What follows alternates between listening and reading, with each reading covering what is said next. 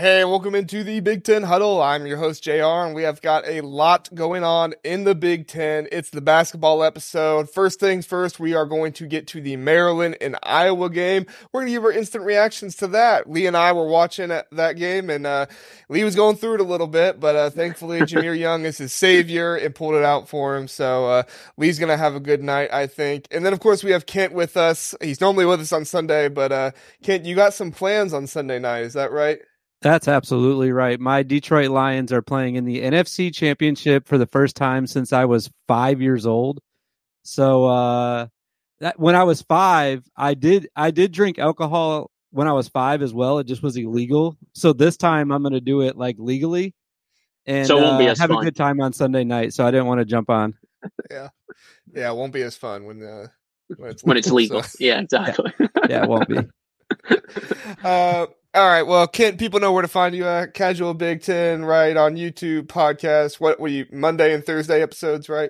That's right. That's when I record them. I was explaining on my last episode that people probably don't listen to them on Monday and Thursday because I do it pretty late.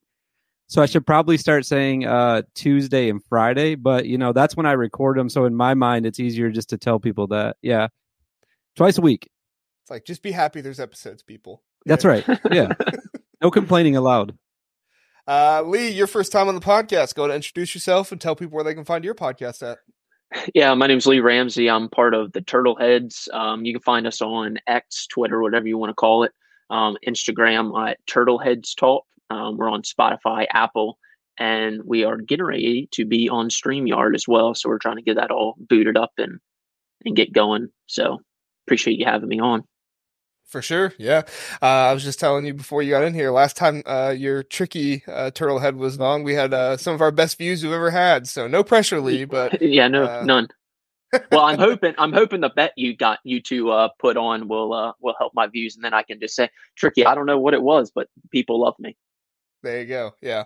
That bet's not looking too good, but Michigan State plays Wisconsin at Wisconsin on Friday. We'll get into that game, so I'm hoping that one will help me out a little bit. So, all right, let's go ahead and get into it. We have Maryland comes up big at Iowa. We've had 3 road wins in the past 2 days in the Big Ten, which is just like unheard of. Purdue won at home, but then Wisconsin won on the road. No, two road wins because Wisconsin won on the road and now Maryland wins on the road. So huge for the Big Ten to actually get some road wins. And then, of course, Nebraska went crazy for their thing. But Maryland goes crazy here with Jameer Young getting 22 or 20 points. 22 points in this one. So big game for him. Lee, we'll turn it over to you. What were your thoughts in the game? Yeah, again, this team kind of goes as Jameer Young goes. And I thought Julian was good again, shot 66% from the field with 17 points.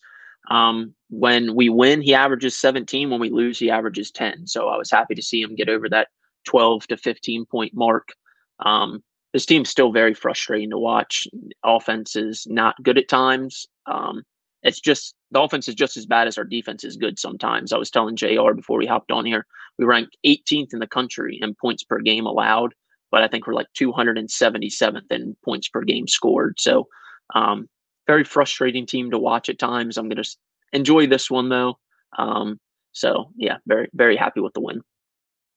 Got Terps guy in here. Jahim. That's fitting. Very fitting. He's a faithful follower of us. I appreciate him. Yes. Yeah. He checks in whenever we're talking the Terps here, so we appreciate Terps guy checking in. Kent, what were your thoughts, man? I got a comment on Terps guy. Actually, he sent me a photo in the DMs because my friends were at the Michigan State Maryland game, and he found them in the crowd and sent me a photo so that I could send it to them and creep on them. So that was super clutch. I appreciate Terps guy for that. I think it's the same guy. Great game for Maryland. I mean, anytime you can get a win on the road in this conference, it's like huge. And against a team like, I thought the most impressive thing, honestly, was what Lee was just talking about, the defense. I mean, holding Iowa under like 85 points at this point in the year is an impressive feat. And then obviously Jameer Young is Jahim. Yes, he definitely is. I mean, he is one of my favorite players to watch, man. He's just got that clutch gene. I really like going back. I know I'm going back 2 games now, but in that Michigan State game, I was really hoping he could hang on to the ball and like see what he was going to put up at the end of that game. Just wasn't able to do it. But yeah, impressive win for Maryland and the wins that you need this time of year for sure. And I'm just excited to see what they're going to do the rest of the year. I keep thinking that Maryland's going to turn the corner after a win like this, and we'll see if they can do that this time. Yeah, and I think what was huge in this game in a lot of ways was the offensive rebounding, not just by the team overall, but Julian Reese pulling down 5 offensive rebounds in this game. That's huge. I mean, he had 4 defensive rebounds, 5 offensive rebounds in this game, 8 overall for the team. When you can bring down that many offensive rebounds, it just propels your team to a new level. And then not only that, but 5 blocks in this game. He was one of those players. If he would have got 5 assists, he would have had the famous 5-5-5-5-5 or whatever it's called, where, you get 5 in all these different areas. And, that just absolutely huge, for Julian Reese to play like that, because like I said a couple episodes ago, when Julian Reese is playing well and Jameer Young is playing well, that's when you get the absolute best version of Maryland. And unfortunately, some of these guys like Jordan Geronimo and Deshaun Harris Smith, right? They just haven't produced as offensive weapons like you hope they would. And now sometimes you give these guys a little bit of time, get into the season and do some stuff. But Harris Smith still only had 6 tonight. Geronimo still only had 4, but guess what? Geronimo had 3 blocks in this game. So just a fantastic defensive effort. And then always, Jameer Young, he's going to carry the load on offense. Not just 22 points, but 5 assists in this one as well. So you can't say enough good things about Jameer Young and how much he does just make this offense go for Maryland in so many different ways. Let's switch on over to Iowa for a minute. Talk a little bit about them. Owen Freeman continues to be one of the best freshmen in all of the Big Ten. I mean, the guy is fantastic. 14 points, 9 rebounds in this one. He did foul out, so Maryland did a good job there. Julian Reese really going after him in a lot of ways, and just the whole Maryland lineup doing that. And then Tony Perkins, your guy, Kent. Tony Perkins, 20 points. A quiet 20. I didn't feel like he shot the ball a lot, but then you look down and he's got 20 points. So, yeah, I was very impressed with Owen Freeman as well. 11 of 11 on free throws in this one. When you just continue to get to the free throw line like that. You have any thoughts on the overall Iowa team, Lee? Yeah, I mean, I felt like Iowa, they always seem to make tough shots. There's contested fadeaways, and I told the guys, like, they were making those tough contested shots and we were missing wide open shots. And that normally is a recipe for disaster. We somehow pulled it out, but I think Iowa's good. I know, I say they're good. When they can score, they're fantastic, but defensively, they're not very good. They score a bunch of points, but they also give up a bunch of points, and that's why they're 3-4 in the conference and 11-8 overall. So, I don't know. I feel like the Big Ten's very top heavy this year, and then after that, it's just kind of a log jam down towards the middle to the bottom of the league.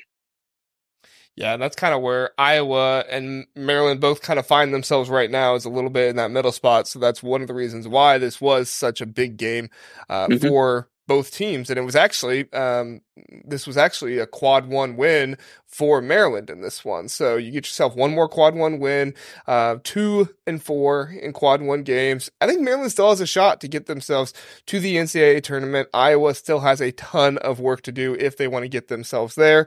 0-6 in quad 1 games. That's just, you gotta do better than that to win some quad 1 games and get into the tournament. Kent, any thoughts on your guy, Tony Perkins, or just the team of Iowa overall? Oh, I have thoughts about Tony Perkins. I love the man. It's funny though, because after that, I know I keep talking about the game before, but after the Michigan State game, I saw some tweets and I saw some chatter about how Maryland needs to get Jameer Young some help. Like, he can't do it all by himself. Well, what about my guy, Tony Perkins? Can we get him some help tonight? I mean, we're relying on a freshman as the only other double-digit scorer. Peyton Sanford, where are you at, buddy? Like, we need some more points from you if you're going to win this game. I mean, it just felt like he was, to me, when I watch Iowa, it looks like Tony Perkins is on the court by himself anyways, even if all the other players are playing good, just because of how much I love him and how good he is at basketball. But tonight, it really felt like that because, like I said, the only one that scored 20, and then Owen Freeman's the only other one in double digits. So get my guy Tony some help, man. We just need some help for him. He did have a nice dunk though, right at the beginning of the game. Really nice dunk that I tweeted out. And I will continue to do that every time he has a nice dunk and tell the other team that you just got TP'd, and kind of backfired on me tonight because Maryland won the game. I saw it and I even liked it for you, even though it was against thanks. us. So, yeah, Appreciate that. You got to put like Tony Perkins stand in your yeah. I should on Twitter now. I should. Peyton Sanford, you mentioned him. He shot more 3-pointers than Iowa made 3-pointers in this game. Tony Perkins had 1, and Josh Dix had 2, but that was it. 3 3-pointers is all Iowa made. And truth be told, Iowa's not going to win very many games if they're not shooting the 3 better than that. 3 3-pointers, that's not Iowa's game. They're not necessarily like, the biggest barrage of 3-point shooting team out there, but they do rely on that more and need that kind of stuff to happen. So just a really good game by Maryland. I would say defensively, offensively, they still kind of have their woes, but thankfully, like I said, you have Jameer Young. That's what I was going to say. I think, in years past, Iowa always seems to kill us and people in general just from 3. And when they don't shoot the 3 well, like you said, obviously they only scored 67 points. And that's really where they make their money on their high scoring, shooting the 3 ball well. So. Yeah, for sure. So any more thoughts on this one, Kent, before we move on? Yeah, I just was like, because like I said, I can't believe how many points or how many 3s they missed or how many they didn't make. Like you were just saying, that was just funny because I pulled up the box score as you were saying that. I almost couldn't believe it that, Iowa at home, it almost feels like they're automatically going to be given 10 3-pointers every time they play at home. So just a credit to Maryland, on the perimeter defense to be able to hold them to 4 is insane. And like you were saying, JR, they are not going to win. They're not going to win many games, period. But they're definitely not going to win games at home when they only make 4 3-pointers. I mean, they just got to do better than that from beyond the arc. They have to, because they really don't have, besides Cricky, they really don't have any other inside presence. And tonight, even he's better from 15 feet, right? And tonight, every time he got close to the rim, it felt like he was throwing up a brick. And the inside presence is just not there. Maybe Freeman a little bit, but yeah, they have to make 3s in order to win, and they weren't able to do that tonight. Yeah, I mean, Freeman was trying to bang down low. I mean, he was trying to get down there with them, but I mean, Julian Reese just ate his lunch. There's nothing else to say about it. Julian Reese took him to town, and then when Julian Reese wasn't there, Jordan Geronimo was there, and just taking them out. So, you really don't have an answer with Creaky and Freeman when the other guys are just, and I don't think it's a toughness issue. I don't think that it's like, these guys are obviously stronger than them. I mean, I think Julian Reese and Jordan Geronimo are very strong defenders, but, Owen Freeman, he's a freshman, got to get in that weight room, got to build up a little bit more. And then Creaky, he's new to Big Ten basketball. I mean, he's halfway through the season, but still, you got to get used to this stuff if you want to, play in the Big Ten and really have an impact there. Julian Reese probably going to be, on the defensive all Big Ten first or second team. Just a really, really good defensive player and going to make those things happen. So, all right. You got any more thoughts, Lee, before we move on? Nope. All right. Let's go over to Wisconsin versus Minnesota. Wisconsin pulls away in this one. Barely. Minnesota had like 3 shots there at the end of the game. They had a free throw. The crazy missed dunk, put back your own shot, turned into a technical foul thing that happened for Wisconsin. That was a wild situation. I think it should be legal. I think, if you can hang on the rim long enough and pull yourself up and then hold one hand, grab the ball. I don't know. I think it's a skill thing, and they said that's athleticism. Right. Like they said, like it was like a assisted shot or something like that. I was like, dude, that wasn't assisted. He was holding himself up with one arm. But apparently it's against the rules. So whatever. Kent, what were your thoughts on Wisconsin's win? I mean, I was shocked that Wisconsin didn't blow them out, to be honest. Even though it was on the road, I saw the line early on this game. It was at 2.5 and 3.5 on some other books if you're a gambler, and I could not believe it was that low because I think that Wisconsin is a much better team than Minnesota. I know Minnesota's improving this year, but really shocked to see it that low. But then, hey, Vegas usually gets these things right. It ended up being a 2-point game. So I did think Wisconsin was going to run away with this. I mean, in the first half, they had that 10-point lead. You and I, JR, we talked about Mike Mitchell Jr. either last week or the week before that having to be better. He knocked down a couple threes in this game. He was more involved in this game, at least for Minnesota. But then in the second half, it was just all Elijah Hawkins. And what he did from beyond the arc was really impressive. I have tried to watch every Minnesota game this year. I can't remember another game where he's played this well, especially in just one half, but looked really good. But just too much Badgers. I mean, they are on Joe Lunardi's bracket that he put out today. They are a 2 seed. And I've been campaigning that I think that they could still get as high as a 1 seed. I really do think they can still with the rest of the season to go. They're just too balanced. They have too many guys that can do it on any given night. They had 9 guys that scored in this game, which is crazy. And then in a close game, you got to make your free throws, right? And they made 5 of their last 6 free throws in the last 4 minutes. So they just have those veteran guys that do the right things at the right times, and they have so many of them that it makes them really, really hard to beat. I will say, Minnesota, that last play by Mike Mitchell Jr., missing the free throw, getting it, and then almost baking it in at the end there. That was really impressive and unfortunate for him that it didn't go down. I want to know from you guys too. What do you guys think about them fouling up 3 there at the end? Go ahead, Lee. I look at it as a game by game. When Maryland's up by 3, I think they should foul, But then when I'm down 3, I'm like, man, that's a loser move to foul when you're up 3. So that's on a case by case basis for me. So I'll see what JR's got to say on it. It almost bit them though this game for Wisconsin. Yeah. They almost blew it because of that, which usually to me it seems like it always works. That's the first time I can remember. I mean, I'm sure it's not worked before, but usually when a guy tries to miss a free throw and then his team get the rebound or he get the rebound, that it almost never happens. So to see it come that close was pretty crazy, actually.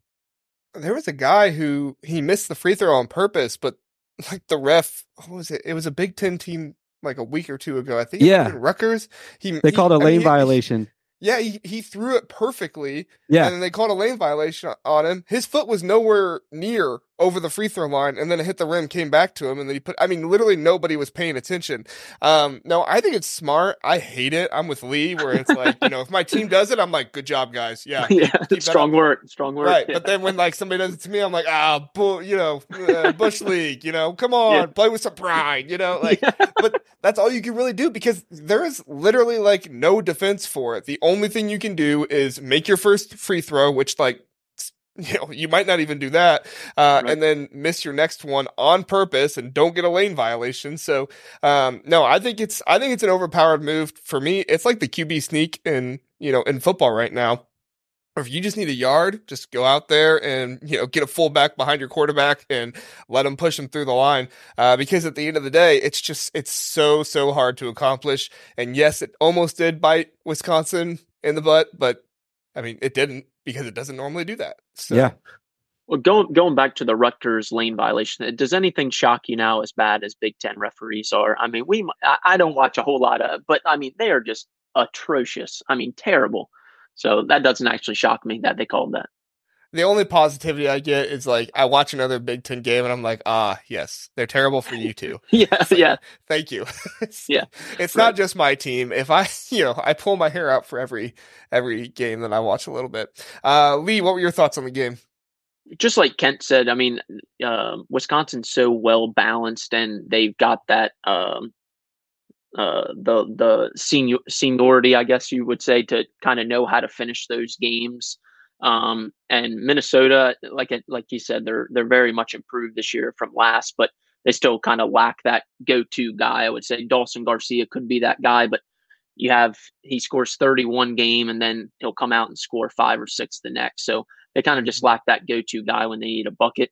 I haven't watched a whole lot of Wisconsin. I didn't catch much of this game, but they're good. I mean, they're probably the 1 or 2 teams in the Big Ten that could probably really challenge Purdue for a regular season championship and or the conference or the tournament championship. So very impressed by what I've seen with Wisconsin. I don't think Minnesota is all that good, although we did lose to them. But I think Wisconsin's the far better team out of the two. Like he said, I was shocked they only won by 2. Yeah. I have 2 thoughts on this game. And one of them is very pro Wisconsin and one of them is very haterish of Wisconsin. So buckle up, Wisconsin fans, if you're listening to this. I'll start with my hater take first. My hater take is that Minnesota lost this game more than Wisconsin won this game. Minnesota went 5 for 13 from the free throw line. And I feel like they matched Wisconsin in nearly every area. They had 1 more assist than them. They had 1 less rebound than them. They had more offensive rebounds than Wisconsin. I mean, just anywhere you look at the statistics, like basically everything was the same. Minnesota shot a little bit worse from the field than Wisconsin did, but they kept up with Wisconsin this entire game. It just they didn't make their free throws down the stretch. Dawson Garcia missed that technical free throw to give them a little bit. Was it to give them the lead or push them closer? I can't remember if it was I think it was to give them the lead. But anyway, like that was a huge free throw that you miss in that situation. That's a gimme right there. My not so hater take and better take for Wisconsin, I guess, is like this is what you have to do to win in the Big Ten. You come out on a sleepy Tuesday night and you're on the road in the barn against a team that has not been very good in most years, but recently they've been good this year. Give props to Minnesota, and Minnesota hit them in the mouth. There in the second half after Wisconsin had a big lead, and Wisconsin fought back and they fought back and they fought back. And, yes, some things rolled their way, but they capitalized on all of those things rolling their way. And they were able to get the job done. And so, I've been saying for a while, Purdue's still going to win the league.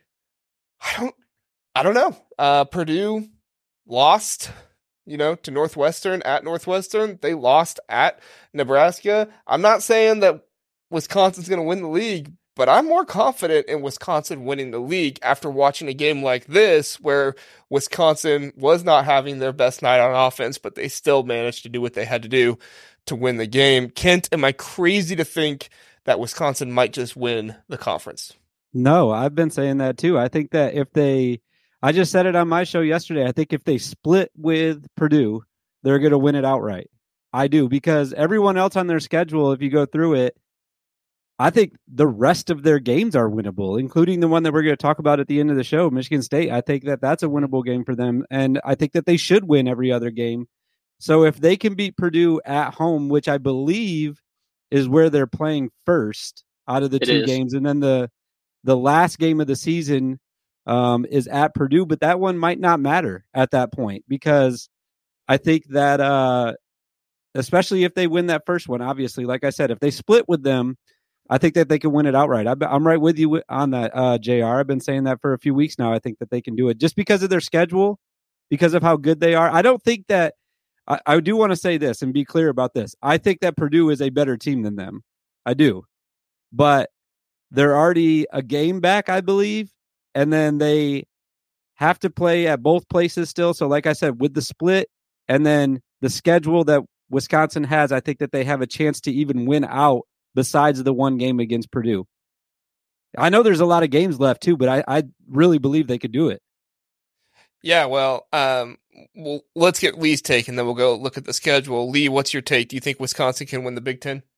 Oh, I absolutely do. I mean, like you guys said, if they can split with Purdue, and especially where this first one's at home, and then you take your chance with the rest of the schedule, and you just probably hope and pray that it comes down to the last game of the year, and you take your chances on that one as well. Hopefully, if everything rolls well your way, it doesn't even matter. But I don't think anybody, including Wisconsin fans, would be upset if you told them right now, going into the last game of the year, you got a shot to win the Big Ten. I think everybody would take that. Any fan would. Yeah, for sure. So I have Ken Palm pulled up here with Wisconsin's remaining schedule. They have them winning the rest of their games except for 2, both Purdue games. Yeah. They have them losing by 2 points to Purdue at home, and then they have them losing by 9 points to Purdue at Purdue. Their closest games they have in there is on the road against Nebraska. They have them winning by 2. On the road against Iowa, they have them winning by 2. And then at home against Illinois, they have them winning by 2. Those are all 58. Oh, no, Nebraska's 56% chance to win. So, I mean, is Nebraska really, other than Purdue, is Nebraska at Nebraska really the toughest game left on this schedule? I just pulled up Purdue schedule, so I just got all mixed up in my brain. I Okay. can't remember everything you just said, but probably though, other than the Purdue game, yeah, I would probably say that, or Illinois. Where's that one It's at? Illinois at home for them. See, I think they could win that one too. So yeah, maybe, because Nebraska is so tough on their home court. So yeah, maybe. Yeah, we're going to talk about Nebraska and their home court here in a minute. What were I was just Were you looking gonna at say something about Purdue's the Purdue remaining schedule? schedule. Yeah, they are projected to win the rest of their games, and the closest ones are Illinois, at Illinois. They have to go to Illinois still. And then the Wisconsin one at Wisconsin, those are at 58% and 55%. Now, obviously, you can't just go off that because any given night, Right. like anything can happen. So, Right. yeah, it's gonna be interesting. And I think Illinois is kind of a wild card right now. Obviously, they're a much better team with Terrence Shannon Jr. Whether or not, obviously he's eligible to play now. It'd be interesting to see later on down the road how that'll be, if he'll still be eligible or not. So I think those Illinois games are kind of 50-50. If Terrence Shannon's playing, obviously you give Illinois a much better shot at being in the game, if not winning it. Yeah. Yeah, I agree. This is gonna be crazy. It's nice that we have a race, though, right? Because I feel like at the beginning of the year, it was just like Purdue's definitely going to walk through this league, and it's like, wait a second here, we at least have something to like think about going down the stretch here, which is nice. Right. Yeah, and Illinois is at Northwestern right now, only up by 2. So, Illinois is a contender as well, but at the end of the day, like, nothing is guaranteed in the Big Ten. We're talking about all these games, and it's like, oh, well, Wisconsin only has Purdue left, and oh, Purdue only has Wisconsin left. It's like, nothing's guaranteed in this league. You can go on the road and lose to Nebraska, and ask Purdue about that. Yeah. So, crazy. All right, let's get to the next one. We'll talk more about the Boilermakers. Purdue wins 99-67. Boy, oh boy. This was a bludgeoning, and Juwan Howard, I would not be surprised if he cried in the locker room after this. I'm just kidding. But no, man, this was ugly from the beginning. Of course, this was a road game for Michigan, so they didn't even have Doug McDaniel in this one. So that hurts them as well. But Brady Smith kind of went off on this one. 11 points, 10 assists, 7 rebounds, only less than 30 minutes played in this game. Didn't miss a single shot from the floor. So, good game for him. But I mean, we all know it's all, this is Zach Edey's team, right? I'm not saying he does everything. I don't want to disrespect their other players and stuff, because I've been quite vocal that the other players around him are very good too. But, Zach Edey, he's the one that drives this ships and makes this happen. Lee, what were your thoughts on this game? Yeah, I was really impressed, and I think the thing that I think separates Purdue's team this year from last year is them adding Lance Jones. He's been really good all year long. It's so shocking to me how there's so many good guys that get overlooked, and then they come into a high caliber Division I program and play well constantly. So he was kind of my unsung hero, I guess, for them last night, and he's, I think, going to be their X factor going forward as well as into the NCAA tournament.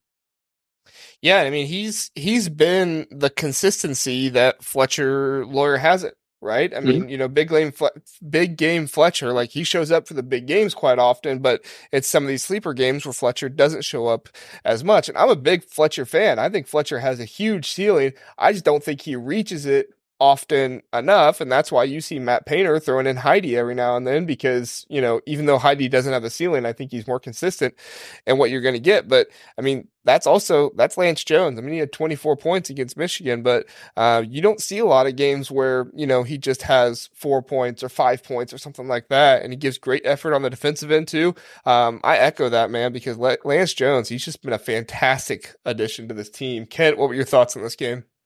I thought that I was happy it was the late game. For people that wanted to go to bed, they could do that early. Halftime was the time to stop watching this game. I mean, it was well in hand at that point. In fact, I wrote this down. With 9 minutes to go, all the I say scrubs. I mean that lightly. All the bench players for Purdue came in, and Purdue already had 79 points at that point in the game with 9 minutes left in the game, and they didn't stop. I mean, they scored 20 more points after that. Even the bench players wanted to get theirs, and they could. Michigan finally unloaded their bench with like 3 or 4 minutes to go, but obviously it was too late. Their bench players weren't going to make a 40-point comeback. So, this game sucked. I mean, the Peacock announcers were talking about the free chicken sandwiches that you could get if the opposing team misses 2 free throws for the majority of the second half. I mean, I'm almost exclusively the last 5 minutes. That's all they talked about. Because there was nothing to talk about with the game anymore. Like Lee said, Lance Jones he is the difference maker for them. Absolutely. He is their X factor. Just made play after play. He had 2 plays in the first half where he stripped backup point guard. I'm going to call him Jalen Llewellyn for Michigan. Yeah. And I think on one of them they scored, and on the other one Llewellyn fouled him, so he was able to shoot free throws. It was just ugly. Really, really, really ugly for Michigan. But I do have some bright spots for them. Number one is Terrace Reed. And I say this with all sincerity. I think that Terrace Reed has done the best job one-on-one against Zach Edey than anyone this year. Because when he was guarding him, now I know Zach Edey still had 16 or 14. 16, I don't have it. Yeah. Okay, 16 and 10, yeah. Most of those points came when Terrace Reed was on the bench. When Terrace Reed was guarding him, he either got a steal or he was able to alter his shot enough that Zach Edey was missing. He did everything, and the announcers were all over this too. Credit to those Peacock announcers in the first half. They were talking about how Reed was pushing Edey out before he was able to get an entry pass. So something on tape, at least for other teams that want to try to stop Zach Edey, but they're not going to be able to. Just a really bad game to watch. I almost stopped watching at halftime, but it was kind of fun to see the bench players come in. I think it was Waddell got a dunk on some Michigan guys for Purdue. So it was entertaining to watch from that standpoint. And then, like I said, the free chicken sandwiches just had me on the edge of my seat throughout the end of the game. I mean, just really entertaining to watch that. They didn't get them, by the way. They never got them. Let me ask you all this. What is the reasoning behind Doug McDaniel only playing home games? Why is he? He has not, from what I have read, so he has a good enough GPA for the NCAA standards, but Michigan has their own standards, and he does not have a good enough GPA for that, but it's close enough that Michigan decided they would only suspend him for away games, but he could still play home games. I guess you can study more that way. Well, I actually heard on that makes no sense. I was listening to Stu Douglas's podcast 2 days ago, and he said that there is one professor that has allowed him to either make up the work or catch up on the work, and the idea is that he's staying back from the away games to work on stuff for that professor. There's also definitely something we don't know about. That's definitely what's happening. 100%. Nobody wants to say that though, because they're just throwing a claim out there that they don't have any evidence for. But you've seen other things happen at Michigan that have gotten welcome to Michigan. Yeah, exactly. Yeah, I know. So there's.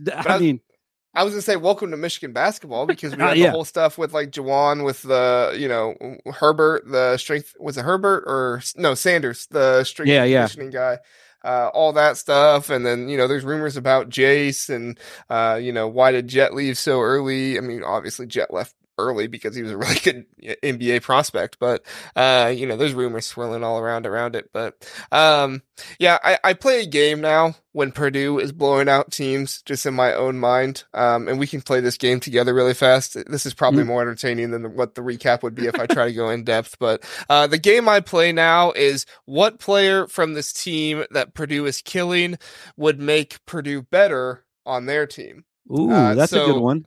Olivier Nakamwa, however you say his name, I hear it every single game, and I still can't say it. But dude, if he was in the starting lineup instead of Trey Kaufman-Renn, which I know I'm the Trey Kaufman-Renn hater, Purdue fans let me know that all the time, but if he was in the starting lineup instead of Trey Kaufman-Renn, could you imagine how much better this Purdue starting lineup would be? I mean, he can stretch the floor even more. He gets down low. He plays really well down there. He's a good passer for the most part. I mean, could you guys imagine if you had Olivier, I'm not even going to say his last name, on this Purdue team starting with him? I mean, that's what I was doing the entire time. I was like, man, if only he was their 4 guy, you know? Yeah. Yeah, he's good. I mean, he tore us up when we played him, so. He killed Ohio State too. That was fun to watch. Who would you add from the Michigan team to Purdue, Kent? I think I'd go right back to the guy we were just talking about. I know Purdue fans love Braden Smith, but the fact of the matter is Doug McDaniel is better than him. He's on a how do I want to say this nicely? The team he is on is incompetent, is the problem from a coaching perspective. So he doesn't get a lot of the same opportunities that Braden Smith does, but I think that if you replace those two guys, I think that Purdue would be even better. But it'd have to be in Purdue's system with their coaches too. Like right. I think that he could be a guy that could distribute. He's faster than him. He can dribble better. I think he's a better shooter. So I would take Doug over Braden Smith, honestly. And if you had Matt Painter's coaching instead of Juwan Howard. That's the key, though, is Matt Painter versus Juwan Howard. You know, it's funny. A lot of the Michigan guys would probably be a lot better just in general if that was the case, if they just switched teams. Well, their best player hasn't been on their team except for this year. Yeah. Nakamwa. Yeah. He was with Tennessee, and Tennessee's pretty good. So, yeah. Lee, if you had to play this game and add one player from Michigan to Purdue, who would you add?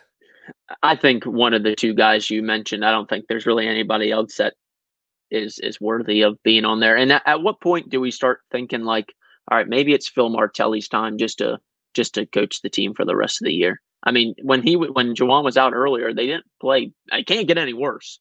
I mean, it can't get any worse. So give Phil his shot. I mean, yeah, I know he's older than Sin, but man, give him his shot.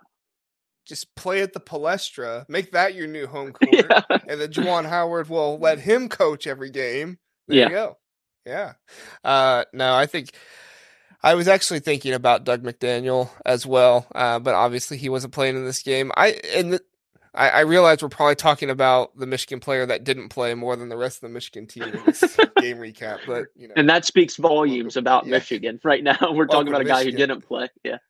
I think Burnett would be a decent guy on Purdue too. He actually seems like Burnett is good. I think he feels like a Purdue guy more than anyone. Like he's very fundamentally sound, and the way that he shoots the ball, it kind of I think that if you switched, I don't think Gillis was in the starting lineup yesterday, but if you switched him and Gillis, I think that Purdue might get. I don't know. They're pretty similar, so it's tough to say. But I guess he would be my third option that. For this game that we're playing of switching players. Yeah. Burnett doesn't quite have the size of Gillis, so he wouldn't be able to fill that bigger man role, but I see what you're saying there. What if we switched it the other way, though? How would Michigan get worse if they took one of Purdue's starters? Now we're going to get Purdue fans mad at us. I like this game. Let's do it. I don't know if they would. That's the problem. I don't think any of that case would happen. If I had to add one to make Michigan worse, it would. You have to remember Juwan Howard's still coaching, so yeah. Who benefits the most from Matt Painter's good coaching? Morton, maybe. I don't know. I like Morton though. I don't know if I can say. Who would you say, Kent? Oh man,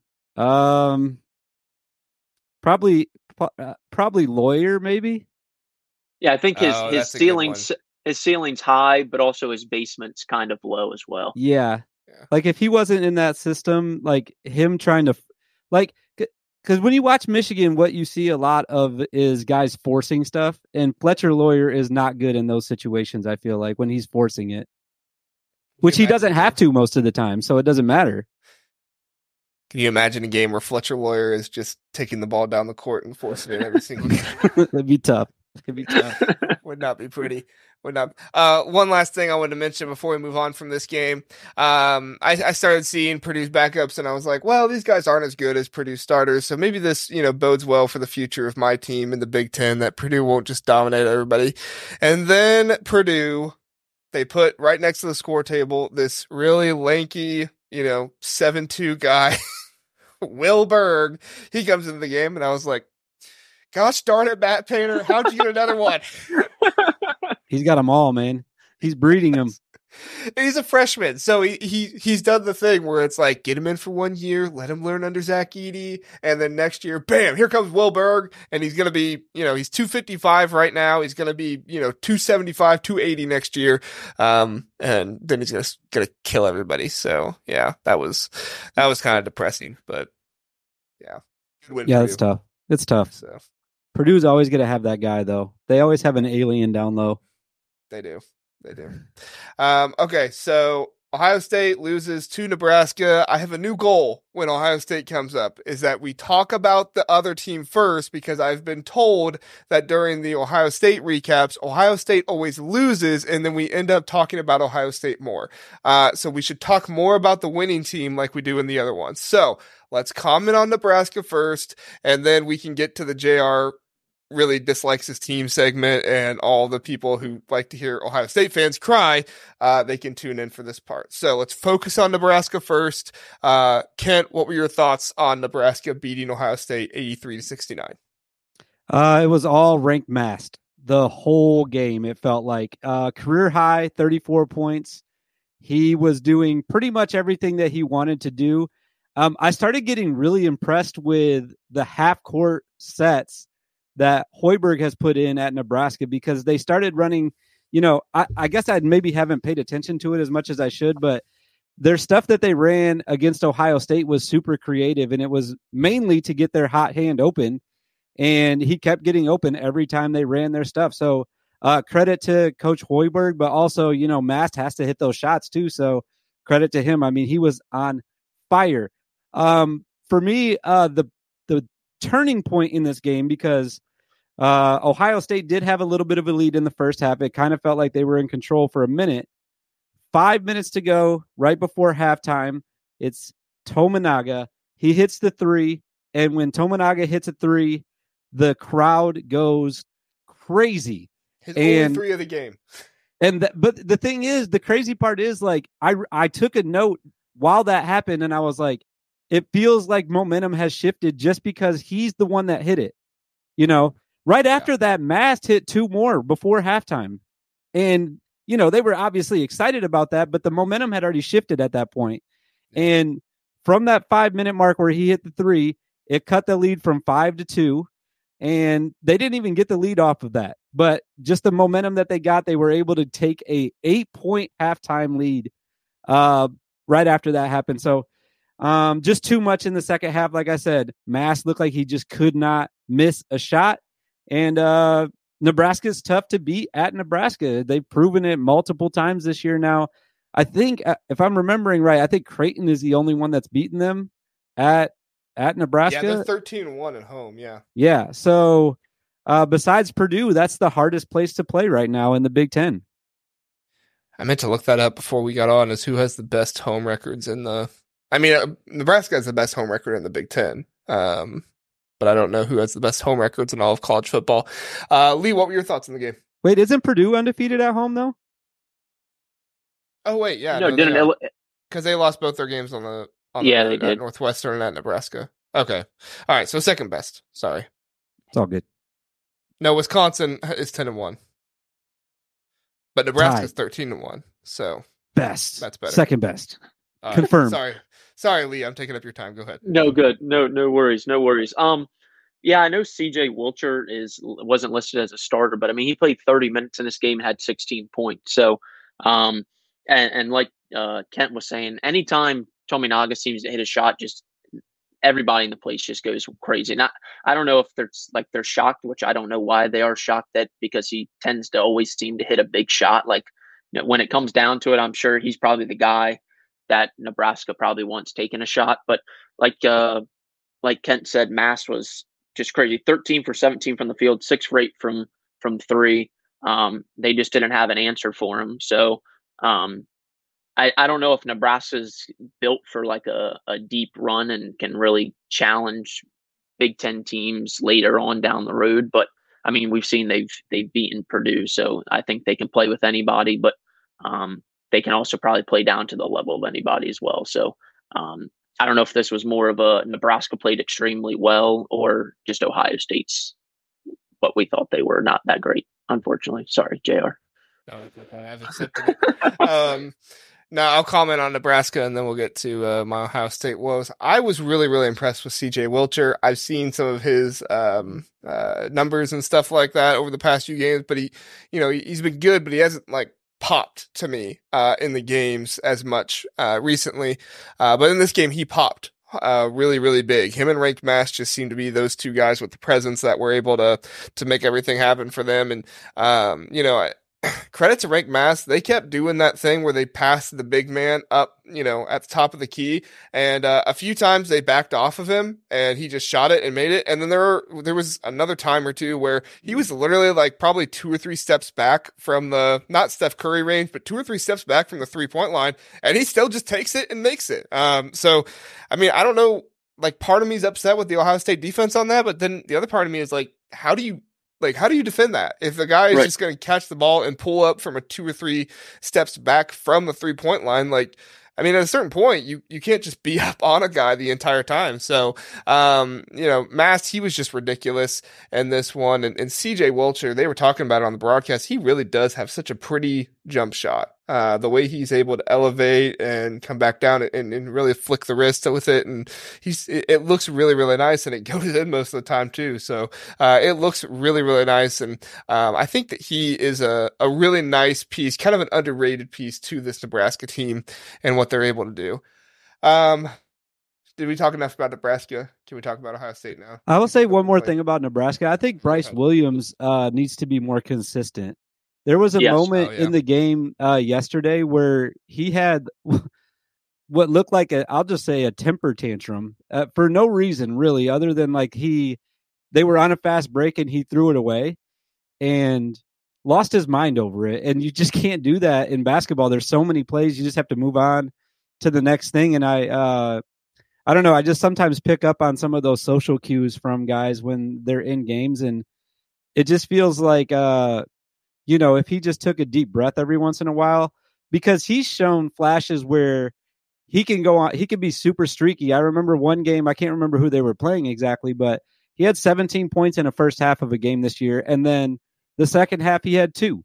So if he could even that out a little bit and just be a little bit more consistent and trust his teammates, maybe. I don't know what the issue is. I don't want to say he doesn't trust his teammates. I'm sure he does. But if there was some more consistency from Bryce, then I think that it would bode well for the Cornhuskers overall going forward. Yeah, he scored double digits in the last 3. So if you're looking at the stats, it's kind of like, he has been consistent, but you're right. When you watch Bryce Williams, it's like the consistent gameplay. It's not so much the numbers. It's just like the consistent gameplay of playing within the offense. And like you said, part of it is trusting his teammates too. He might very well trust his teammates, but it doesn't always look like he does, when he plays. So yeah. Lee, you have any more thoughts on Nebraska before we move on? No, I was going to comment on Bryce Williams as well, but Ken already hit it. So nailed it. We were actually just trying to keep talking about Nebraska so we could skip the Ohio State part. I understand that. Well, we have a comment here, so we're going to get to it eventually. Fisherman, fire Holtman. This is the battle cry of Ohio State fans right now. He also says there's 2 teams that haven't won a road game yet. League. Ooh, that's a good trivia. Hold on, let me think of this. One of them is Ohio State. Who do you think the other one is? I have it right here, but I'll let you guys guess. I'm gonna look at the rankings. I'm not cheating. I'm just gonna look at the rankings so I have all the teams pulled up. Is it Indiana? No, Indiana's 1-3. Dang it! That was my guess. Your turn to guess. Go back and forth. We'll eventually get it right. I'm gonna go Penn State. Got it. Oh, Yeah. that was a smarter guess. Yeah. Yes, Penn State is 0-4, just like Ohio State. They are 0-4 in this one. So thanks for pointing that out, Fisherman. Yeah, Kick it's him while not he's been. down, right? Yeah. No. Hey, Fisherman looks like he's an Ohio State fan. Yeah. Nice. Yeah. No. I've been vocal about this. I like Chris Holtman, like, personally. I think that he is like probably like a really good dude. And he came on our channel and gave us an interview, and I really appreciate that. But for whatever reason, like, his teams they press so hard at the end of the games. And when other teams go on a run, they look like they get so down on themselves. I give credit to Ohio State. They fixed the shooting issues for themselves in this game. They didn't shoot as poorly from 3-point land, but it was the other team that they apparently ignored that part of their practice where they said, okay, let's fix the offensive shooting issues. And then it was like, oh crap, we forgot to practice defensive shooting, practice in this one, because Nebraska just went off in this one. And at the end of the day, like, I think that this team has good players. They can't seem to put it all together, and I don't know what that is. I hesitate to blame coaching, because players are their own people, and they make these decisions and stuff like that. But at a certain point, I don't know where else to go with some of these issues in coaching. And I'm not trying to say Chris Holtman is a bad coach. I just don't think Chris Holtman has found it yet. And at a certain point, Fisherman is right that if you can't find it, at a certain point, you have to move on from the guy, whether you believe in him or not. So, Lee, what are your thoughts on the Buckeyes right now? Yeah, I haven't watched many of their games. I did watch their Michigan game last week. Yeah, they kind of are like Maryland right now. It's when they struggle to shoot the ball, they don't win games.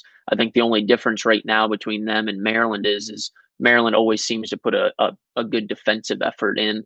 And obviously, you got to score more points than your opponent does, and they just kind of can't figure out how to do that right now, unfortunately. So I'm kind of like you. I like Holtman as a person. I'm not sure he's necessarily a good basketball coach, and I think that's where I'm at on Kevin Willard right now too. So I'm not trying to make this about Maryland, but I see a lot of similarities in the two teams. We got like a trio, here of, like, we can all agree that, Holtman and Willard and, name other ex-coach. You can adopt Juwan in this case for us, Kent. I'll adopt him. I'll adopt him. Anything to get him out of coaching. I'll make him my child. That's fine. You just want him out of the Big Ten, right? Yeah. He's making us all look bad. There you go. What's your take on the Buckeyes right now, Kent? Yeah. I mean, I feel like I have defended them like most of the season because of how strong they started, and I was getting really excited about them. And after last season, I was really hoping that they were going to make a NCAA tournament push. And then the Michigan game happened, and anyone that loses to Michigan immediately is off my radar, because that just can't happen. And that was, I really think that was the turning point for their season.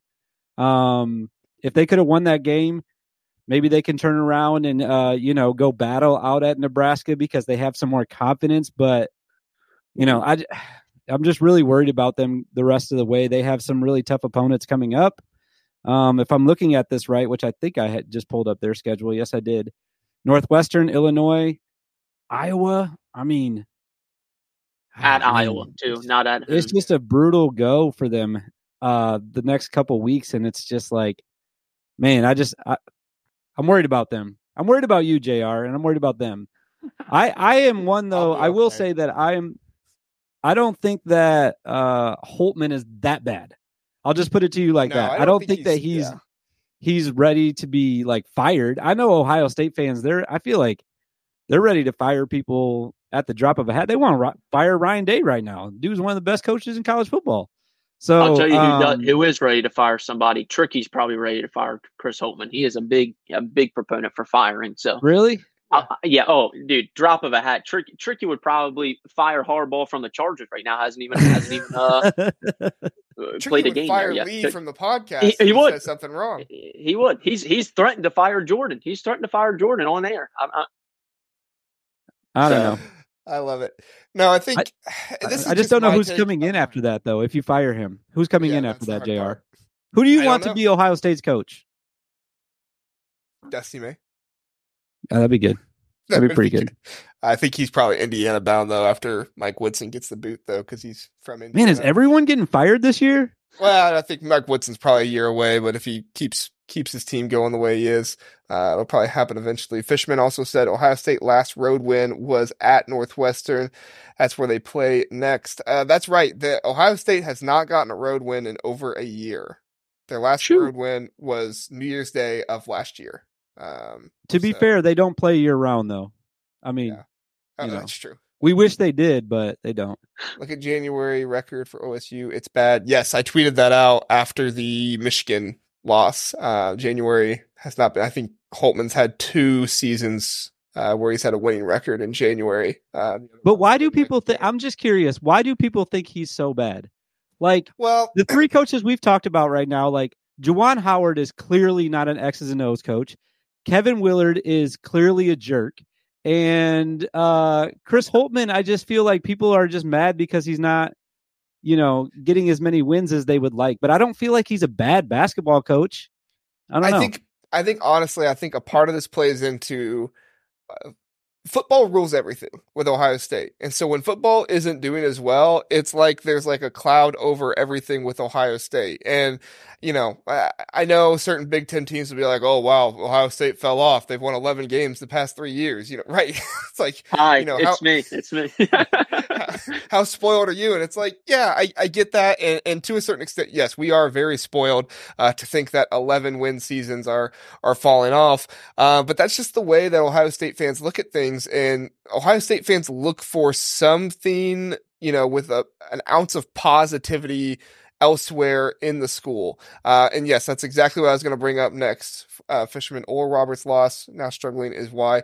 The Oral Roberts loss, I don't think Chris Holtmann will ever live down that Oral Roberts loss. Now, I personally look at that and I say, Oral Roberts shot amazing in that game and Max Asmus was, really freaking good.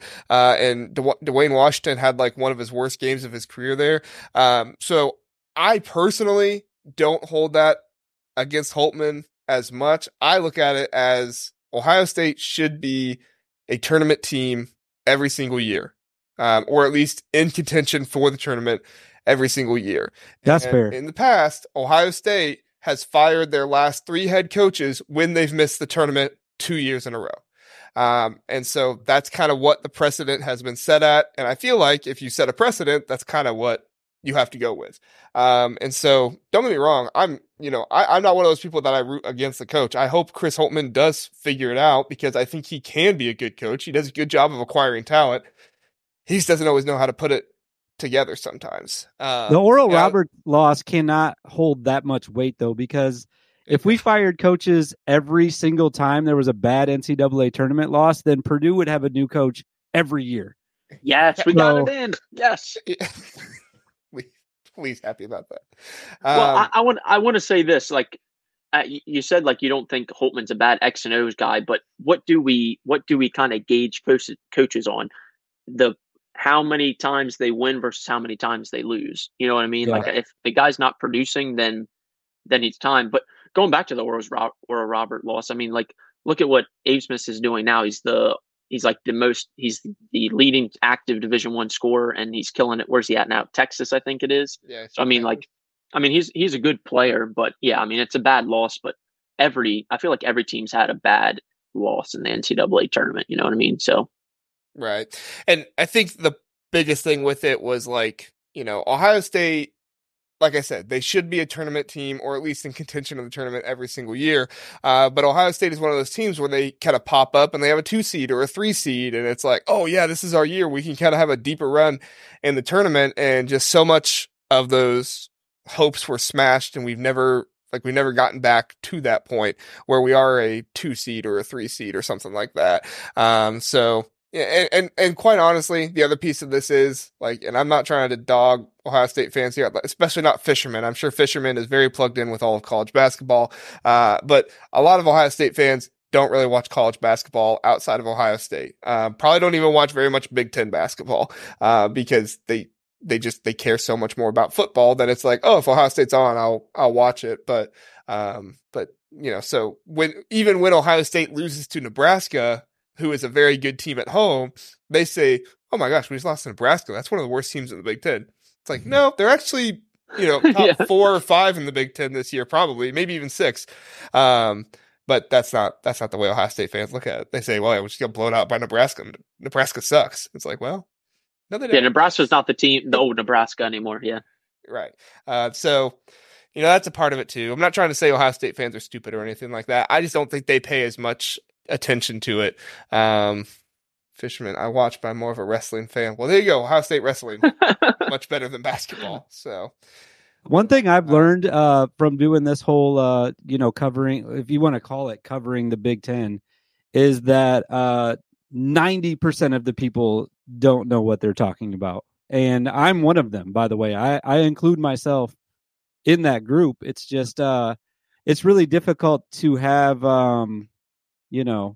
any sort of discourse at all with people when the love for their team is so connected to the things that are coming out of their mouth. Sometimes it makes it really difficult. But hey, you guys don't like Holtman, get rid of him. And like I said, find somebody else that you think is going to do better. It's tough to win in the Big Ten period. So, those Matt Painters or whoever you want to compare him to, Tom Izzo, whoever else you think is good in this league, they're not just growing on trees out there, man. It's going to be hard to find a better coach, I think. Yeah, no, I agree. And that's where my fear is like, I always go back to, yes, we can say fire a guy, but we also have to think about who's that next guy? And of course, it's probably Aaron Kraft. I would bring in Aaron Kraft to coach the team because, he hasn't been around that program enough, I don't think, over the years, Yeah. Fisherman says most fans on Twitter want Jay Wright. Yeah, see, that just speaks to how much Ohio State fans don't really know. Jay Wright is never coming back to college basketball. And that was the last guy who beat Holtman in the tournament too, I think, because that was Villanova when they were the 2 seed and Ohio State beat, who was it, VCU or something like that. Loyola. Sister Jean. They beat Sister Jean. That's right. It was over after that. Nobody beats Sister Jean and gets away with it. That's like you get the Madden cover and you're cursed after that. You beat Sister Jean, you're cursed after that. Yeah. You're done. All right, we probably spent way too long on Ohio State, so we'll spare ourselves here and get to the next one. All right, coming up on Friday, we have Michigan State playing at Wisconsin. I think this is going to be probably a more interesting game than some people realize. I think Michigan State has more talent than, what they've shown with their record this year, and Wisconsin's a very good team at home. So this has the possibility of a blowout. Don't get me wrong, but I think if Michigan State plays a good game, they could make this interesting. You're shaking your head, Kent. You think it's a blowout all the way? Oh, no, I'm with you. I don't think it's going to be a blowout at all. That's why it was kind of a like, there's no way this is going to be a blowout. I don't think. Gotcha. Yeah. I think it has the potential for it. Like if Wisconsin goes on one of those crazy runs and, AJ Storr really gets cooking or something like that, I think it could happen. But I also think Tom Izzo is one of those coaches that he's not going to let that happen. You know what I'm saying? He's been close in basically every single game this season. So, Lee, going into it, what are your thoughts on Michigan State at Wisconsin? Yeah, I think everybody was super high on Michigan State, and then they thought the sky was falling when they lost to James Madison. And then you look into what James Madison has done this year, and it's not that bad of a loss. Michigan State certainly has the pieces. Tyson Walker is probably a top 3-4 guard in the conference. So I think Michigan State has a shot. I think that Ken Palm prediction is probably pretty close, and I wouldn't be entirely shocked if Michigan State beat them. I think if Michigan State puts everything together, they're probably just as good as anybody else in the conference. So, like I said, I haven't seen a whole lot of Wisconsin this year, but I think they're living up to their ranking and to their hype. So it should be a good one for sure. Yeah, Fisherman says, there we go. Fisherman says Wisconsin wins easy in this one. You have to get Fisherman on the show. My man he's faithful. Holy smokes. If we ever do a wrestling podcast, we'll get Fisherman on here. Yeah. He's more of a wrestling fan. So. Kent, what are your thoughts on the game? I don't think Michigan State is going to win the game. but I don't think that it's going to be Wisconsin wins easy either. I like Wisconsin. I love Wisconsin. I've talked about them. I think they could still be a 1 seed. I've said all the nice things about Wisconsin. But the reason why they're going to win this game is because, and I think even Tom Izzo would admit this, the struggles that they have defending the post.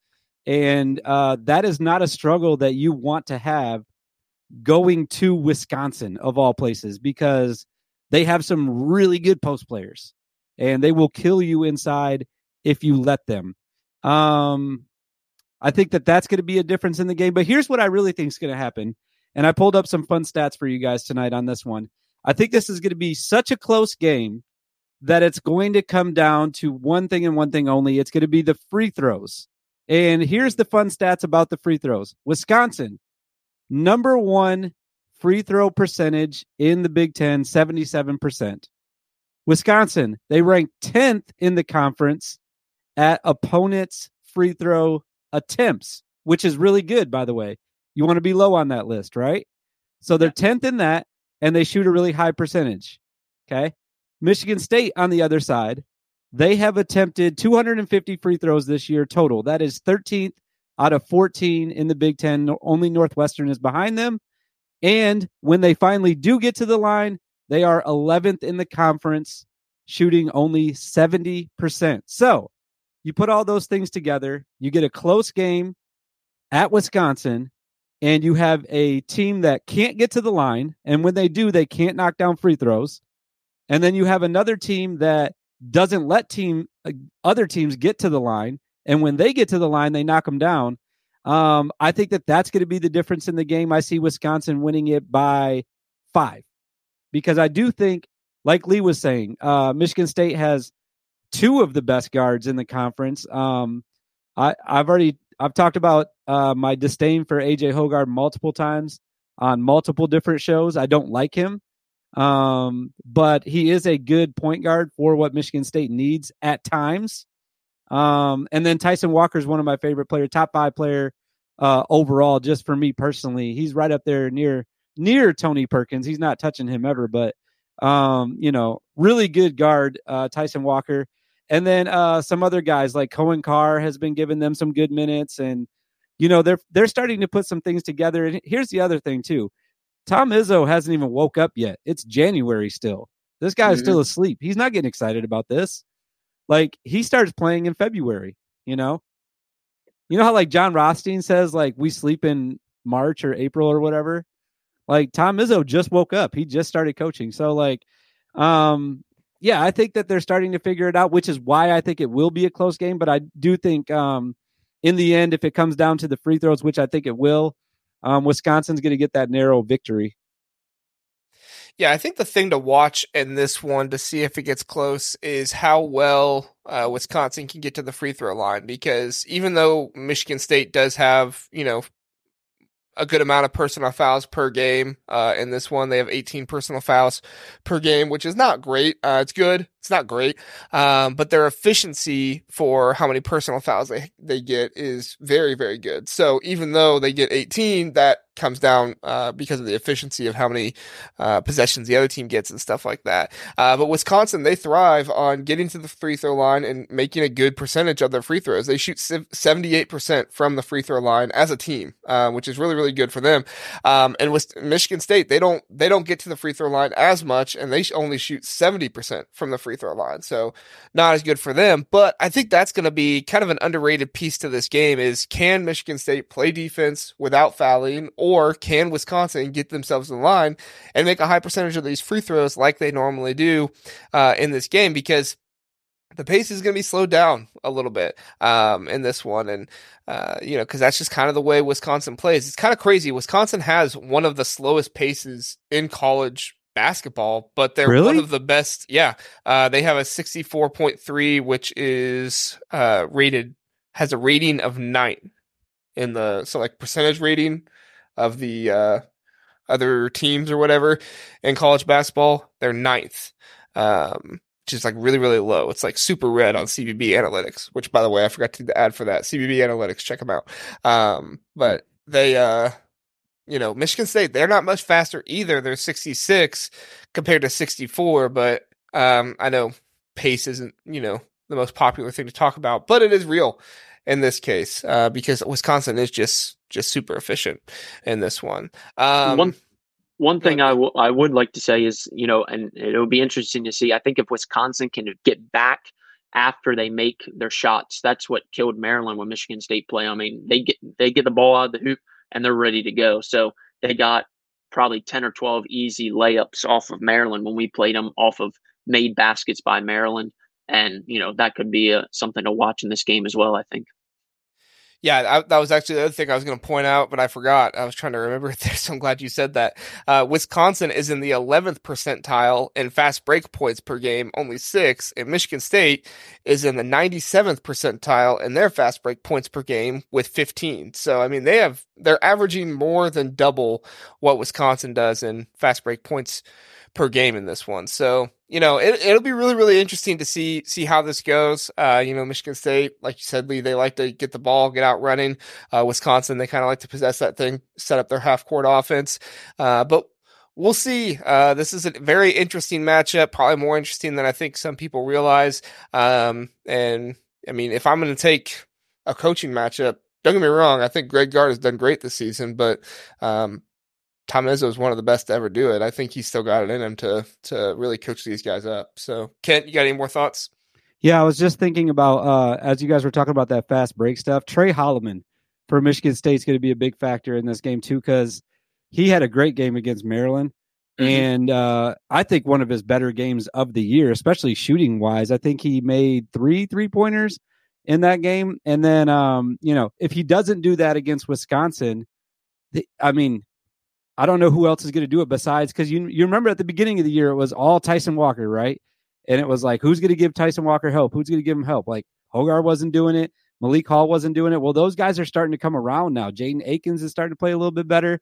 So, but really, I think that Wisconsin can, kind of neutralize those other guys, just starter on starter, Walker versus Hepburn Hogarth versus Hepburn, and like Walker versus, I don't know who would guard him, maybe Storr. So I think that matchup wise, I think that they can neutralize the starters, but a guy like Trey Holloman, if he comes off the bench and gets hot, that's a way that Michigan State could win this game. Yeah. No, I think so too. I think if they could get them together out there, and you're exactly right. AJ Hogarth, he's been averaging over 5 assists per game in his last 5 games. So I know he's not everybody's favorite player. Definitely not your favorite player, Kent, but he does do a good job of distributing the ball. He's shooting a rather low percentage right now, but if he can distribute and especially get it to the open guy like a Tyson Walker, like a Malik Hall, and make those things happen, it'll be really interesting. So I will pick Wisconsin. I think Ken Palm is right, but I'll probably go with 7-8 point win for Wisconsin. But I think they'll just pull ahead. I think it'll be a close game. I think they'll just kind of pull ahead with some free throws and stuff like that. So Lee, who do you have in this game? Yeah, I like Wisconsin in this, but like I said, I wouldn't be entirely shocked if Michigan State potentially pulled it off. But I think, 5's probably close, but I agree. I think towards the end it could get into foul or free throws, and Wisconsin might win the game by 7, 8, maybe even 10, depending on if they're fouling or not.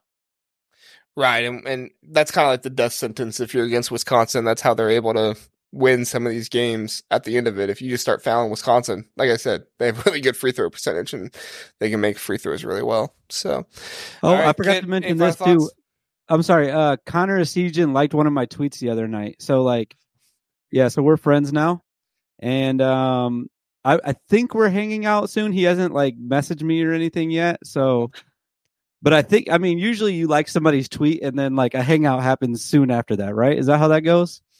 On Instagram, if you like the girl's tweet, last 3 posts, then that's the DM's definitely coming. The DM's definitely coming for sure. My wife watches a lot of those Love Island shows or whatever, and so unfortunately I have to sit there and the one girl was like, he liked my last 3 posts, so that means the DMs are open, and so I think that's the same thing with Connor Esigian here. That's probably him saying he wants to come on your show, Kent.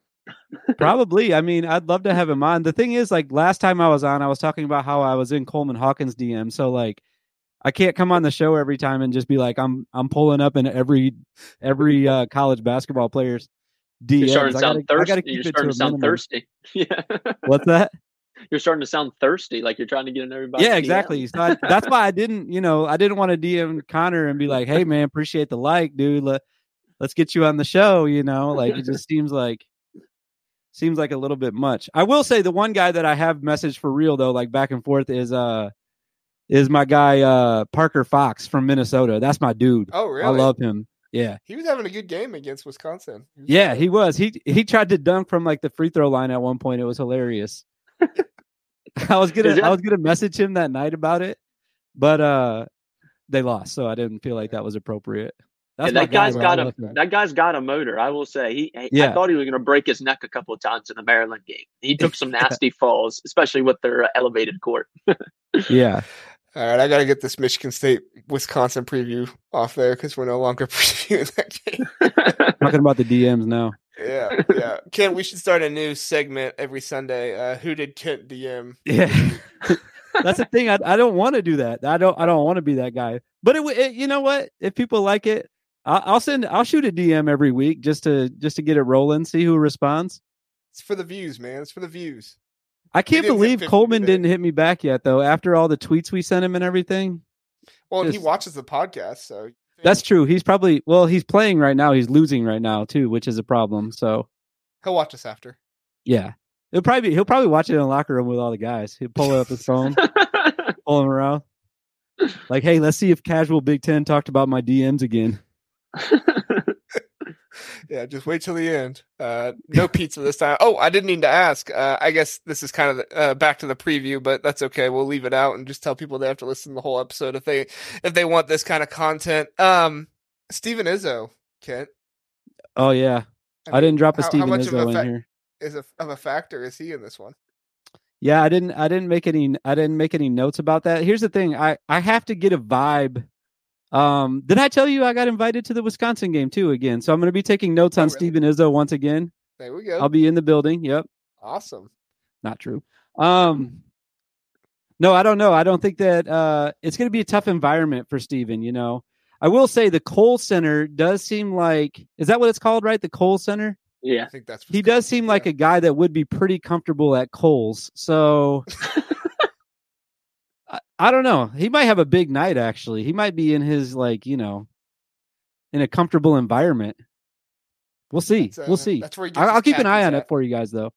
Yeah, the only spot I think it might be more comfortable is like if it was the Old Navy Center. He strikes me as a big like Old Navy guy. Yeah. I shop at Target more myself. Now that's where your wife goes, JR. So that's why you're in there, probably. Well, yeah, that's actually true. That's where the Big Ten tournament is this year. Where? Oh, the Kohl Center? No, the Target Center. Oh,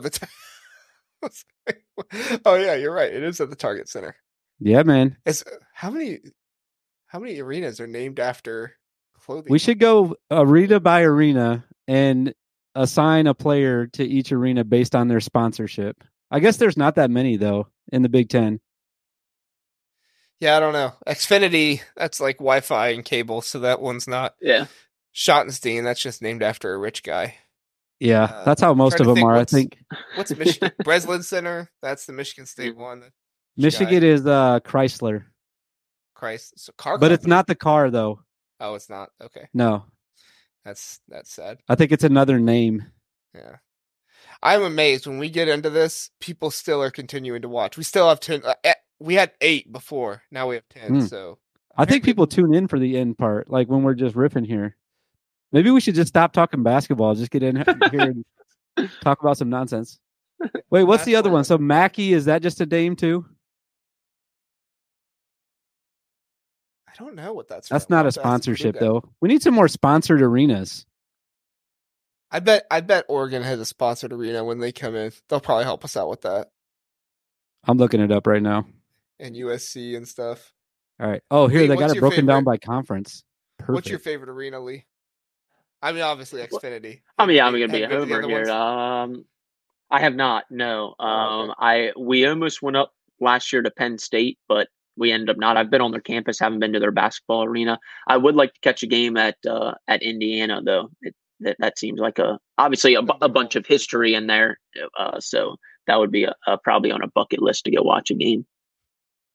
Assembly Hall is a really cool setup with the seats up and like the Right. kind of V formation and everything. Mhm. Yeah, it's pretty cool setup. So. We missed some big ones in the Big Ten, by the way. Jersey Mike's Arena. Oh, Ooh, yeah, Can't forget that's the about rack, them. right? Yeah, But it's not actually the rack anymore because it changed over to Jersey Mike's. yeah, But nobody calls it that because everybody likes the rack better. We lost a viewer. it sounds way better. Sorry. And then we also missed. I just switched past it. Oh, Illinois State Farm Center. well, maybe that would be Steven Izzo, like the khakis. Yeah. Yeah. He's gonna sell insurance after he graduates. Yeah, 100%. Wait, hold on. Is Wisconsin actually Kohl's though, or is this a name of a person too? Because it just says Kohl Center. We got that wrong. I always thought it was Kohl's. No, it's just I thought it Kohl. was too. Oh, Yeah. So maybe Steven Izzo won't be as effective there. So hold on, I was looking up the Pac or what conference are they in right now? Pac-12. Pac-12. Yeah. Let's see. It's going to be the Pac-2. Right. Pac-12. I don't think they have it broken down by that conference. Let's see. Come on, pull up. They're not exactly as good as us. So okay, Oregon is the Matthew Knight Arena. Obviously, UCLA's Pauley Pavilion. Phil Knight is he related to Phil Knight? I wonder. Oh, probably. That would make sense. What's USC? USC is the Galen Center. Definitely another name. I feel like they need to rename that the Bronny James Center. Oh, this one's fun. Washington is the Alaska Airlines Arena at Heck Edmondson Pavilion. That's a big name. That's the one. We're gonna have to go to a Washington game, Kent. Let's do it. Let's do it. They probably Lee, you in? Go coast to coast. Yeah, why not? Why not? I'm always down for a good road trip. They should give you a discount if you travel to Washington on Alaska Airlines for the game. That's true. Let's get that sponsorship going. Big Ten Huddle, Alaska Airlines, coast to coast trip, sponsored by the Washington Huskies. Alaskan Airlines. And Alaska Airlines, yeah. Oh, man. All right. Well, I think that's enough of that. I think so, too. Good conversation, guys. Appreciate it. Any more thoughts or anything before we get out of here, guys? No, my daughter's basketball team has 3 games coming up because we had snow down here in Nashville. So we have to do a makeup game on Tuesday. We usually play on Saturdays, but we're going Saturday, Tuesday, Saturday. Oh. And we're playing Hawaii, Tennessee, and then Hawaii again, twice in 1 week. So how are you playing Hawaii? No, it's just the names of the teams that the coach has picked. Oh. I was going to say, like, how would you look very young to have a daughter playing against Hawaii doing some travel ball. Ultimate travel ball. Yeah, that's just it's all at the same school. But that's the name. Compare your daughter's basketball team to a current Big Ten team. Who would Purdue. they be? Okay. Yeah, we're nasty. They have like a 6'4" girl down there. No. We don't have any. We do have 2. I mean, my daughter is tall, and then we have one more tall girl. But we are 4-0. Maybe Wisconsin. Yeah, I would say maybe Wisconsin. We got some veteran leadership. We can knock down free throws at the end of games. If you had like one really good point guard who did everything on offense, you could be Maryland. Yes, it's true. It's true. Our winning percentage is a little too high for that, though. Yeah, I can't argue with them. No, but 3 games in 7 days, though, that's going to be wild. That's grueling. That's grueling. Yeah, I coach your team, by the way. I don't know if you could tell by all the information. I was going to say, if the coach everybody wants fired for kind of reasons that not everybody else knows, you could be Ohio State. It's true. No one wants me fired, though. They love me as the coach. You're Purdue, then. Yeah, I'm definitely Purdue. I'm sticking around forever. No, I shouldn't say Purdue. We're going to have an early exit in the playoffs. I don't want that. Oh, no. Shoot. We jinxed you. So we can only I feel like we can only make those jokes for just the rest of this season because I do feel like they're going to make a big run this year. My daughter got a basketball hoop to put on the back of her door. She's 2, so Perfect. she can't reach it. I lift her up and she dunks. But I like that. that's I like my that a lot. contribution to that. So Start them young. yeah. So, all right. Well, we just lost 3 viewers, so probably time All to right, get yeah, out of let's here. get out of Thank here. you, everybody, for watching. Thank you, Lee. Thank you, Kent, for coming and joining us for the Big Ten Huddle. Great night. We'll be back again Sunday night to recap some stuff. I think I have Purdue Frank coming on for that one, and then I'm still looking for one more, so I'll get somebody else for that one, and we'll have a good time. Thanks, everybody, for watching. Thank you, Lee. Thank you, Kent. Have a good one, you guys. Thanks.